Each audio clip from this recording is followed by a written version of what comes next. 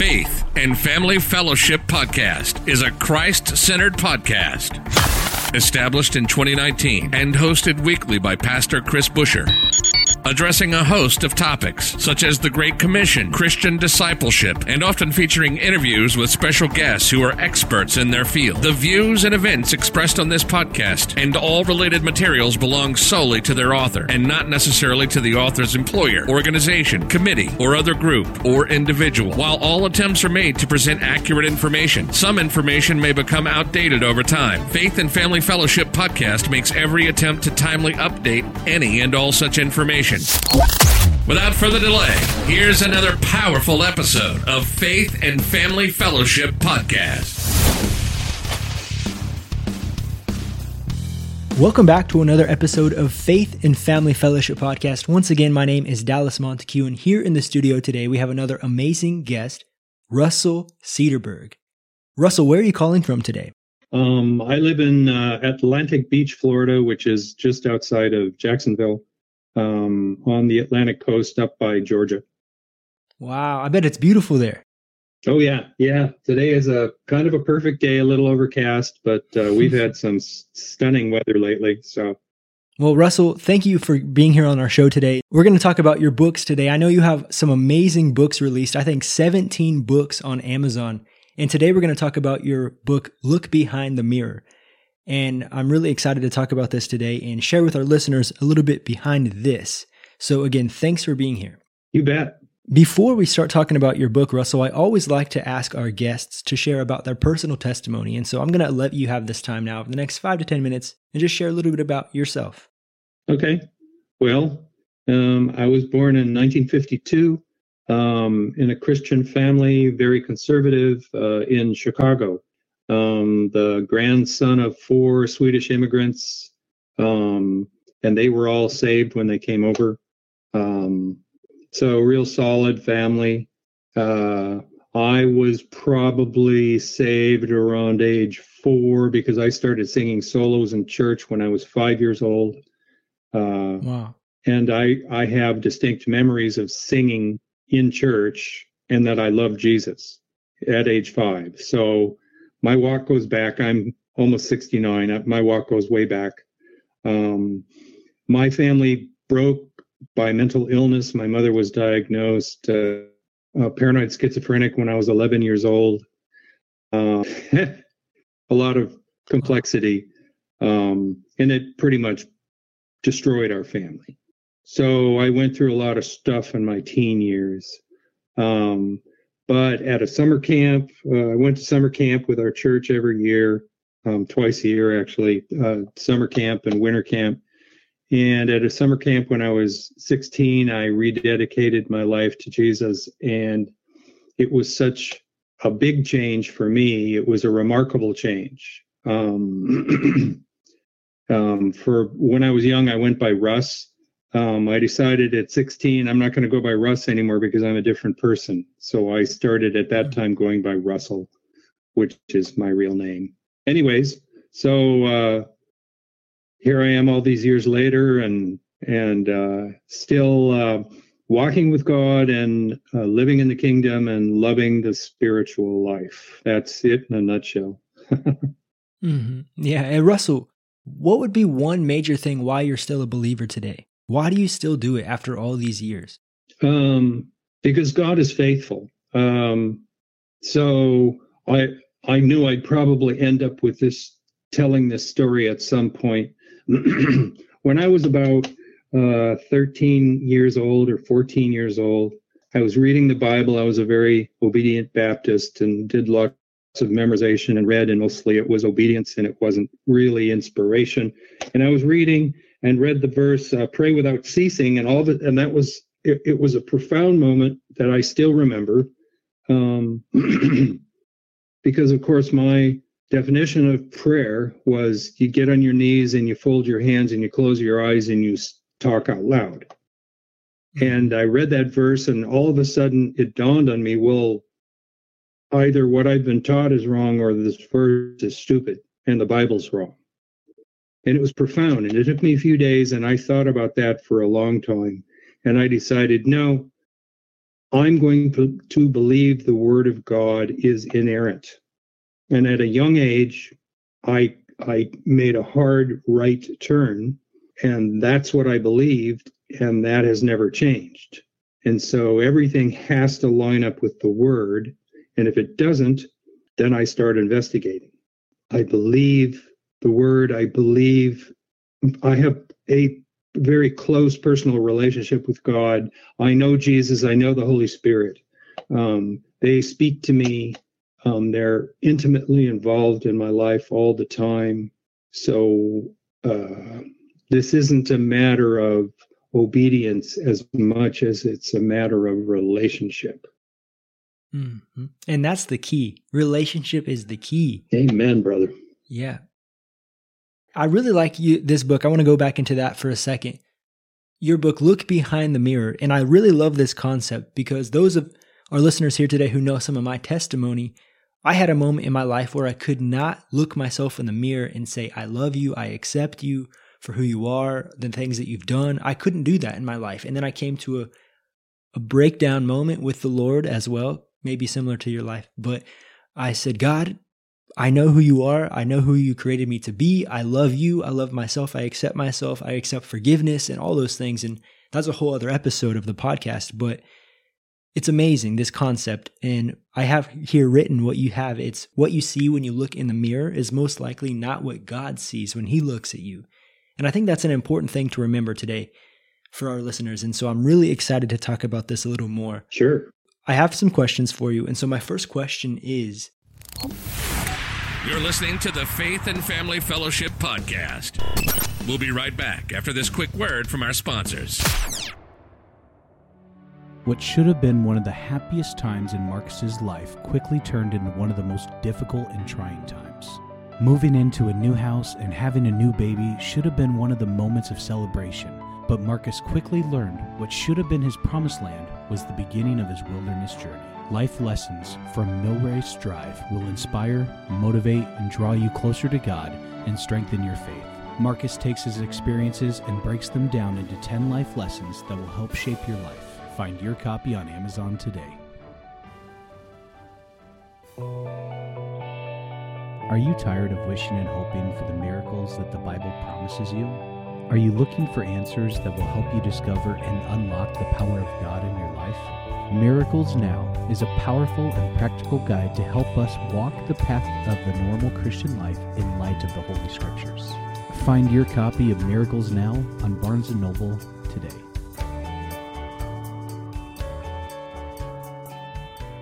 I have some questions for you. And so my first question is, first off, how did you write 17 different books? What were the inspiration behind that and continuing to author new books? Oh, well, I started writing when I was 14.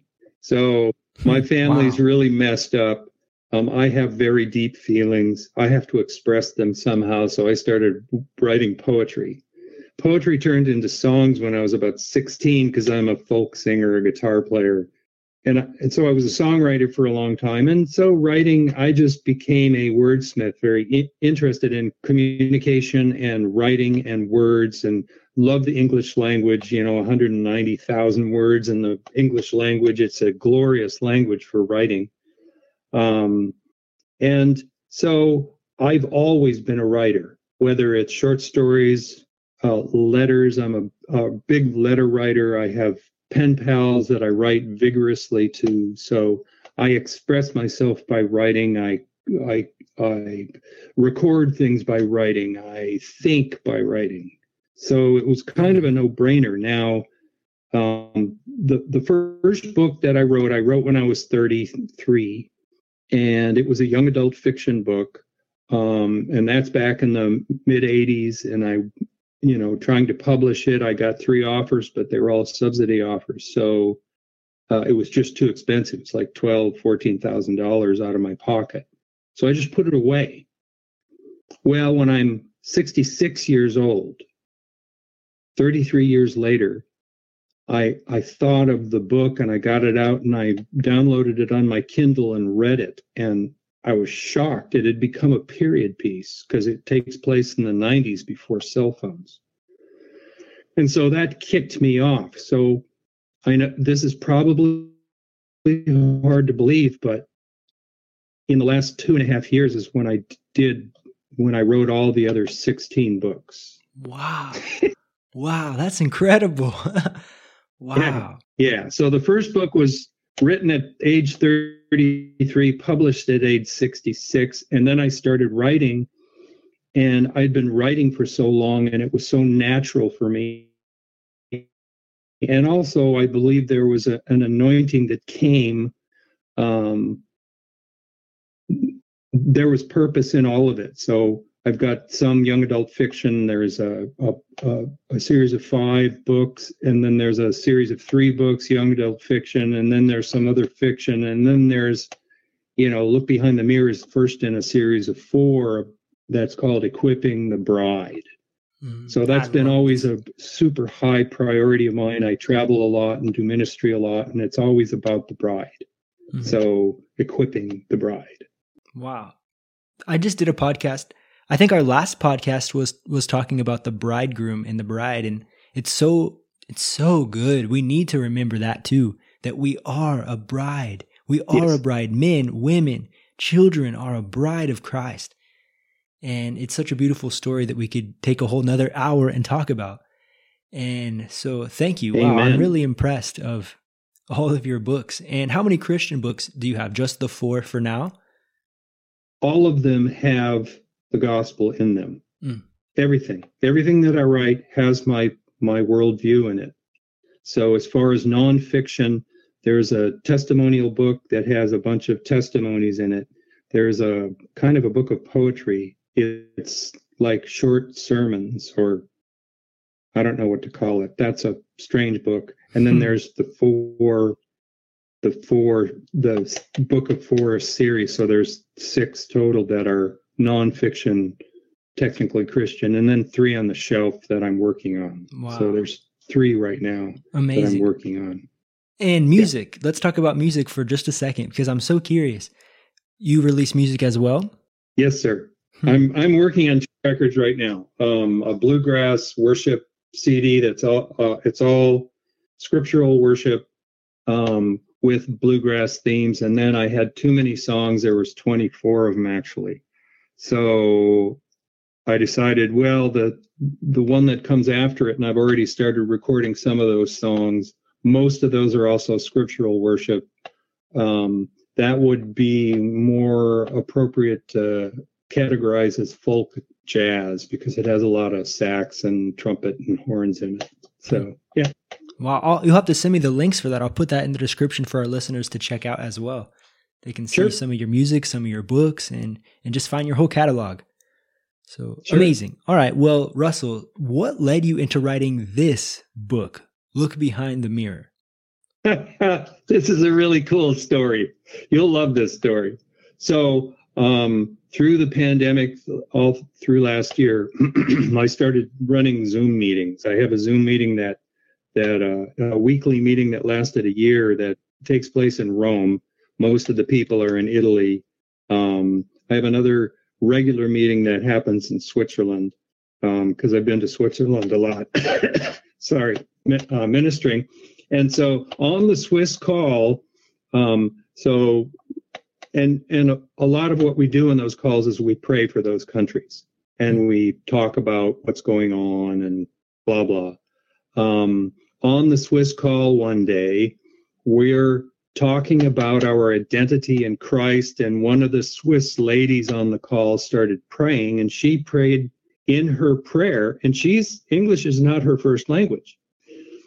And in her prayer, she said the phrase, God help us to look behind the mirror so we can find our true identity.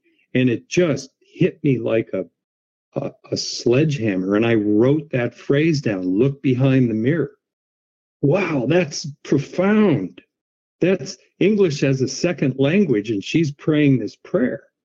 And I kept looking at the piece of paper on my desk with that phrase on it. A month later, I published the book. Wow. Wow.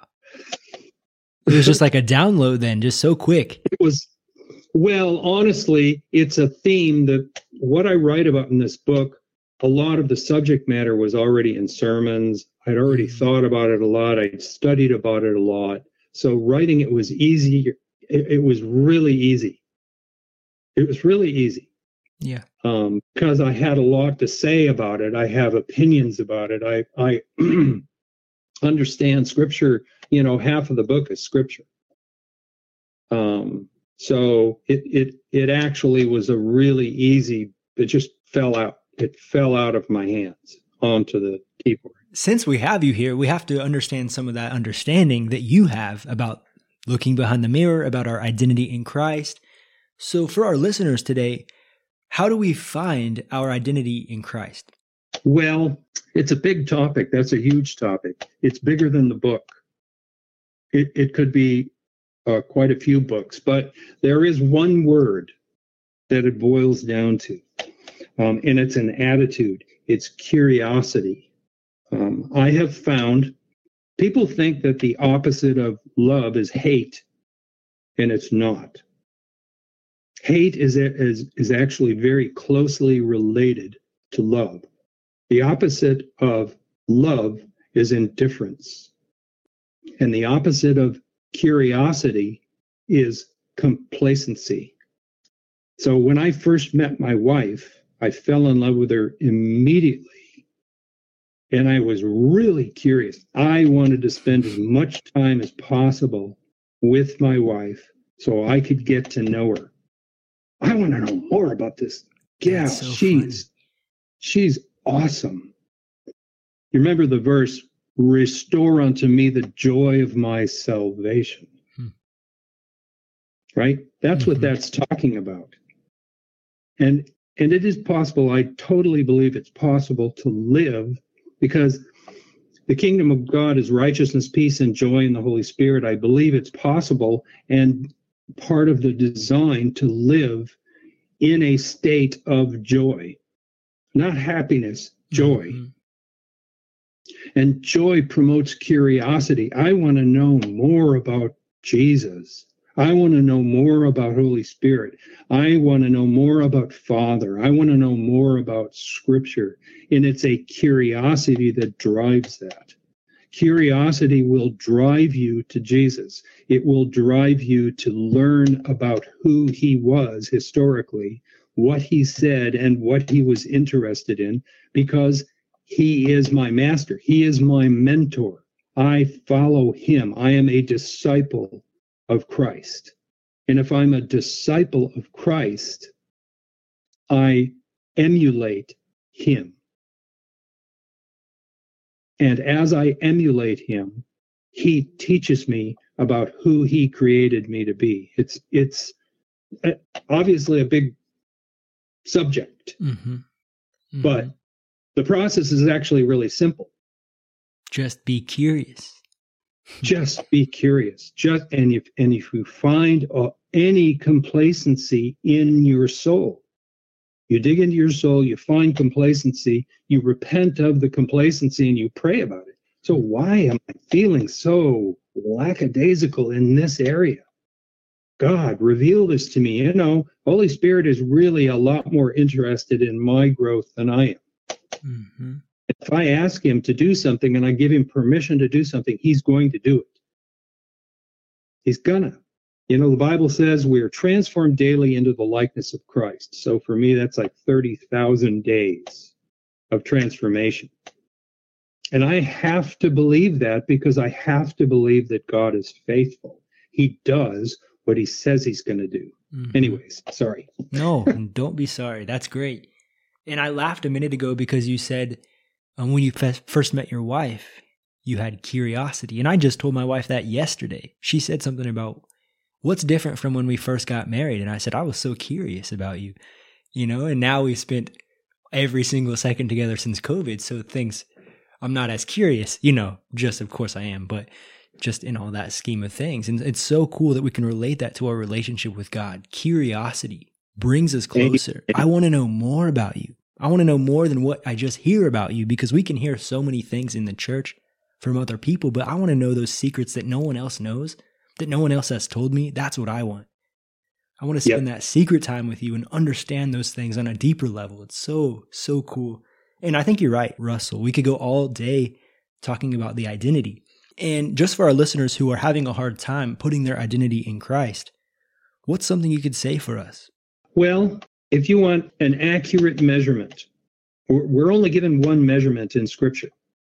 You'll know them by their fruit. That's it. That's the ruler we're handed. That is the spiritual ruler that we're handed to measure things with. That's to measure ourselves, and that's to measure other people. You'll know them by their fruit. So make a list of what's important to you. This is really important to you. This really angers me. This really makes me happy. This is what I'm really interested in. This is what I spend my money on. This is what I spend my time doing. That's really important. Write down and understand, what do I spend my time doing? Because those are the things that I'm interested in. And then go read about Jesus. Read the Gospels. Read them over and over and over and over again, and read them in the context of history. What was Jesus interested in? What was he passionate about? What did he get angry about? And think about that. Ponder and ask Holy Spirit to give you revelation on why was Jesus so angry with the religious people. Why did he do the thing with the, and it's probably 2 times, it might even be 3 times, with the making the rope and the money changers. Examine those things, apply those things. Am I impassioned by the things that Jesus was impassioned by? Is his value system the same as my value system? That's good. That's good. And the places where you find a big difference, and I found lots of places over the years where things that were super important to me, I put high value on them. Jesus didn't put any value on it. That's so good. I preached this message a few days ago. That's so good. That's good. That's great. That's good stuff. In 1 Corinthians chapter 3, talking about our foundation must be Jesus Christ. And if you build anything on the foundation, if it's hay or if it's made out of wood or straw, it will be tested by fire. And if it's not going to be successful, of course. And that's so good. And the things we place value on, Jesus does not place the same value on those things. And I think you're so right. If we really take that phrase, look behind the mirror in our life and all these things, take account of the things we're doing, spending our money on, you got it, Russell. That's awesome. That's so good. Yeah. Wow. Yeah. Okay.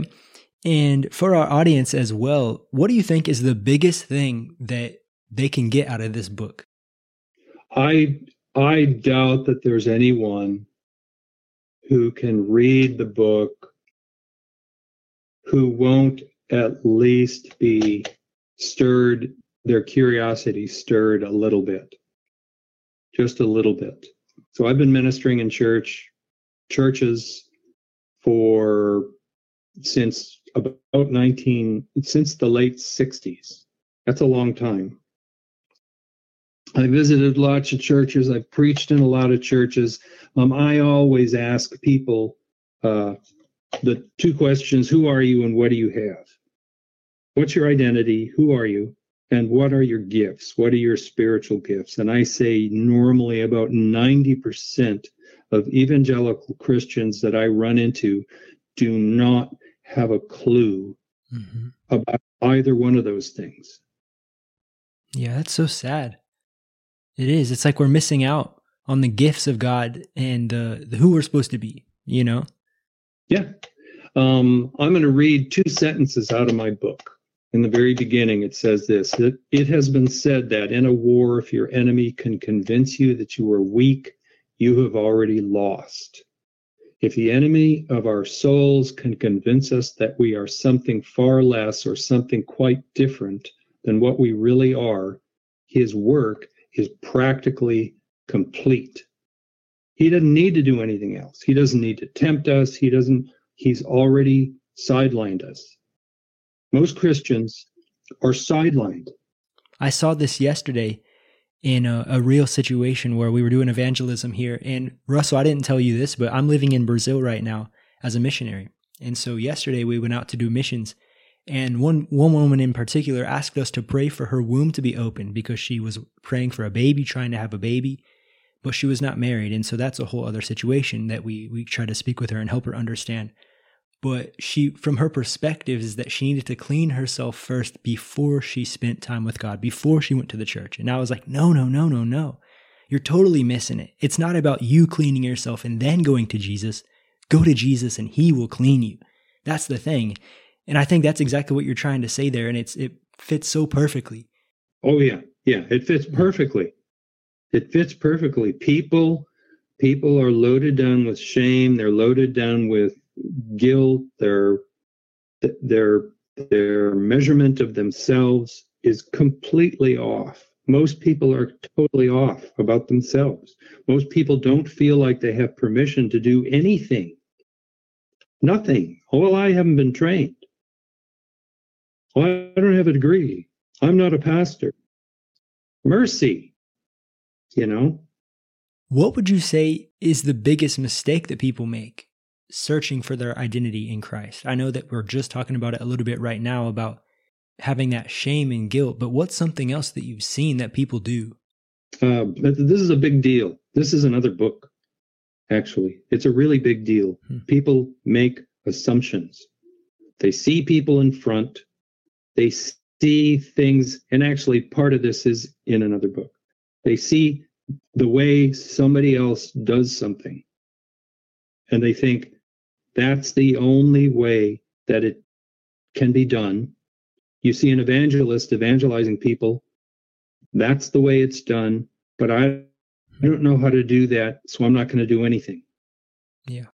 And so they make this assumption that because this guy, the guy who teaches my Sunday school class has a PhD in church history, and he's brilliant at dissecting scripture, but I can't do that because I don't even have a college degree, so I'm not going to do anything. I'm not going to even bother studying. I'll just listen to what he says. He's much smarter than me. He's more gifted than me. He's more talented than me. Yeah, that's a dangerous trap. It's dangerous. It's dangerous because we're all created completely unique. There is nobody in the world, Dallas, who can do the job that you're doing as well as you're doing it. Nobody. And if you suddenly believe that, well, I really don't have the qualifications to do this blog, these interviews, I'm not qualified, and you stop, God will bring somebody else along to do the job, but the person that comes along is not going to be as good as you doing it like what you're called to do. That's good. We are all that way. That's why I love Acts chapter 4. They were common and uneducated men, but they could tell that they had been with Jesus. That's my goal. I just want people to look at me and say, hey, he has been with Jesus. That's it. And I'm telling you, I say this all the time. There are two kinds of people in the world. There are people who are looking for truth, and there are people who are not interested in truth. And maybe it's 50-50. I just don't know. In my experience, it's not 50% that are interested in truth. Unfortunately, less probably, yeah. But for the people who are interested in truth, I don't care where they start. They can start anywhere. And I got a whole book full of stories about people starting in the strangest places. If they're looking for truth, what does Jesus say about himself? He says, I am the way, the truth, and the life. He is the truth. If you're looking for the truth and you're diligent about it, you are going to find Jesus, no matter what. And living that different way than the world, it'll raise others' curiosity. And that'll bring them to look behind the mirror as well and experience Jesus in a way. That's so good. I've had so many ministry opportunities in the strangest places because my wife and I travel a lot. We lived in Sweden for 1.5 years, and we lived in UK for 6 months. And no matter where we go, grocery store, restaurant, pub, it doesn't matter. We sit down, somebody comes over, we have a discussion, we talk about God. Because they can see that there's something different. And I've been in really dicey situations. I've been in Stockholm, no-go zones where the police won't even go. Filled with, it's all Syrians and all militant. And I, walk into a pizza place, sit down, order a pizza, and Immediately, two people are sitting at my table. Half an hour later, we're laughing and talking and having a great conversation. And it's because of what you just said. They can tell something is something's different about this guy. Something I want to find out. And I make myself approachable. I open myself up. Mm-hmm. I don't close myself off. I don't wear dark sunglasses and look away. I look at people right in the eyes and I smile at them and I invite them with my personality to come and talk to me. And they do all the time. I think that's a huge evangelistic tool also. Like you say, being available. Yeah. It's so simple. Yeah. Yeah. I've met so many Christians who are not available, and I've met so many non-Christians who are available. And I really think that's why Jesus hung out with sinners, is because they were available. You know? Mm-hmm. Yeah, it's very interesting. It's I think you're right. I think super interesting. So many times in our Christian circles, we close the doors, we close the walls, or who's allowed in, who's not allowed in, and we judge who's in and out. Yeah. I'll hang out with anybody. I don't care who it is. I'll hang out with anybody until they get mean. Mm-hmm. Most people, you hang out with them and you look for ways to encourage them. And when you start encouraging somebody, when you start seeing into the soul of a person and encouraging them, giving them encouraging words, and this is a whole book about prophecy, they're not going to go away. They're hungry. People are really, really desperately hungry. I was just telling my wife a few days ago about that same thing. When you're going to do evangelism, and like you said, prophecy as well, seeing people the way that Jesus sees them, seeing them through the eyes of God instead of what they look like on the outside, it's so huge in evangelism. Because if you go with that, of course, you know this, I'm preaching to the choir, but if you go with that prejudice in your heart, this person has weird hair, this person wears weird clothes, this person has an earring, tattoos, or this person doesn't believe in God, they're a witchcraft, an atheist, whatever, the door's closed. The door's closed. You're never going to reach that person for Christ. I'll tell you what I did. I caught myself back in the 90s. I had a sales route, and I would drive around town a lot, and I would, in my van driving around, and I'd see people, and I would, there's a tall person, there's a fat person, there's a skinny person, there's a homeless person. And suddenly, Holy Spirit one day arrested me. He whacked me upside the head and he said, "You shouldn't be doing that." And so I started praying. Every time I would do that, I would pray out loud, "God, show me their hearts. Show me their hearts." So 20 times a day for 3 years. And I'm telling you, 3 years later, my eyes had been opened. So now when I look at people, I can see the outside, but I see into their soul. I look and I pray it all the time now. I never stopped praying that prayer. Show me their hearts. I want to see the inside. I want to see the calling. Mm-hmm. We're given gifts and callings when we're born. God calls us by name in the womb. And the gifts and the callings are irrevocable. They're without repentance, the word says. I want to see that stuff, because that's the stuff that people are unaware of. If the devil can keep that stuff out of my vision, if he can keep me ignorant about my calling and my gifts, the things that God gave me, and my true name, if he can keep me ignorant of that stuff, he doesn't have to do anything else. And I want to tell people about that stuff. So I do it all the time, everywhere I go. I go to the doctor. The doctor's visits for me are a chance to prophesy over the doctor. I once had a dentist break out in tears and look at me and say, "Russell, you've made me a better dentist." It's the greatest compliment I've ever gotten in my life. And this is a secular dentist, because every time I went, I would look at her and I'd ask Holy Spirit, give me something to encourage her with. Every time. Yeah, it's wonderful. This is in the book. And it's so beautiful to use our gifts for what we're called to do. And my last question for you today, we can wrap it up with this, is what would you say to someone who says, "Russell, well, I don't know what my gifts are. I don't have any gifts." What would you say to that person? We can't discover things on our own. There has to be covenant relationship in your life, not just with Holy Spirit, with other people. You have to find people who will feed you, who will encourage you, who will support you, who have no ulterior motives. You have to find people. And sometimes those people are secular. In Stockholm once, I had a heroin addict on the street prophesy to me and tell me something about myself, and I knew it was God speaking to me. It totally encouraged me. Well, I'll tell you what, the next day that heroin addict was delivered from heroin addiction and was saved, and he brought his roommate, who was also a heroin addict, in, and the roommate got saved and delivered too. Wow. Community is really important. Yeah. It all happens in the context of connection, all of it. Yeah. Well, Russell, thank you so much for your time here today. Check out this book, Look Behind the Mirror. The link is below. And if I can have you in this podcast today with a prayer, I would really appreciate it, Russell. Absolutely.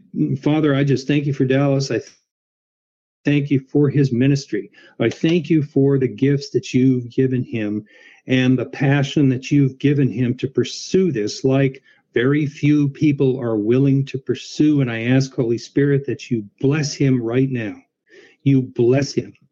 You bless him. You bless his finances. You bless his efforts. You bless his dreams. You bless his visions. Give him visions, heavenly visions. Give him heavenly dreams. Excite his imagination. Let him know that there's more, and then there's more, and then there's more. And I ask, Holy Spirit, that everyone listening to this podcast would get the same thing, that they would ask you for more. They would ask you for revelation. And of course, Father, you're going to do it. You're a faithful God, and we love you, and we worship you, and we bow down to you, and we yield our lives to you. In Jesus' name, amen. Amen. You've just listened to the Faith and Family Fellowship Podcast with your host, Pastor Chris Busher. Faith and Family Fellowship Podcast was recorded live in studio with final editing made before uploading. Subscribe today to Faith and Family Fellowship Podcast on iTunes or Google Play. For more fantastic daily content, visit Pastor Chris Busher online via Facebook, YouTube, and Instagram. Don't miss the next episode on Faith and Family Fellowship Podcast.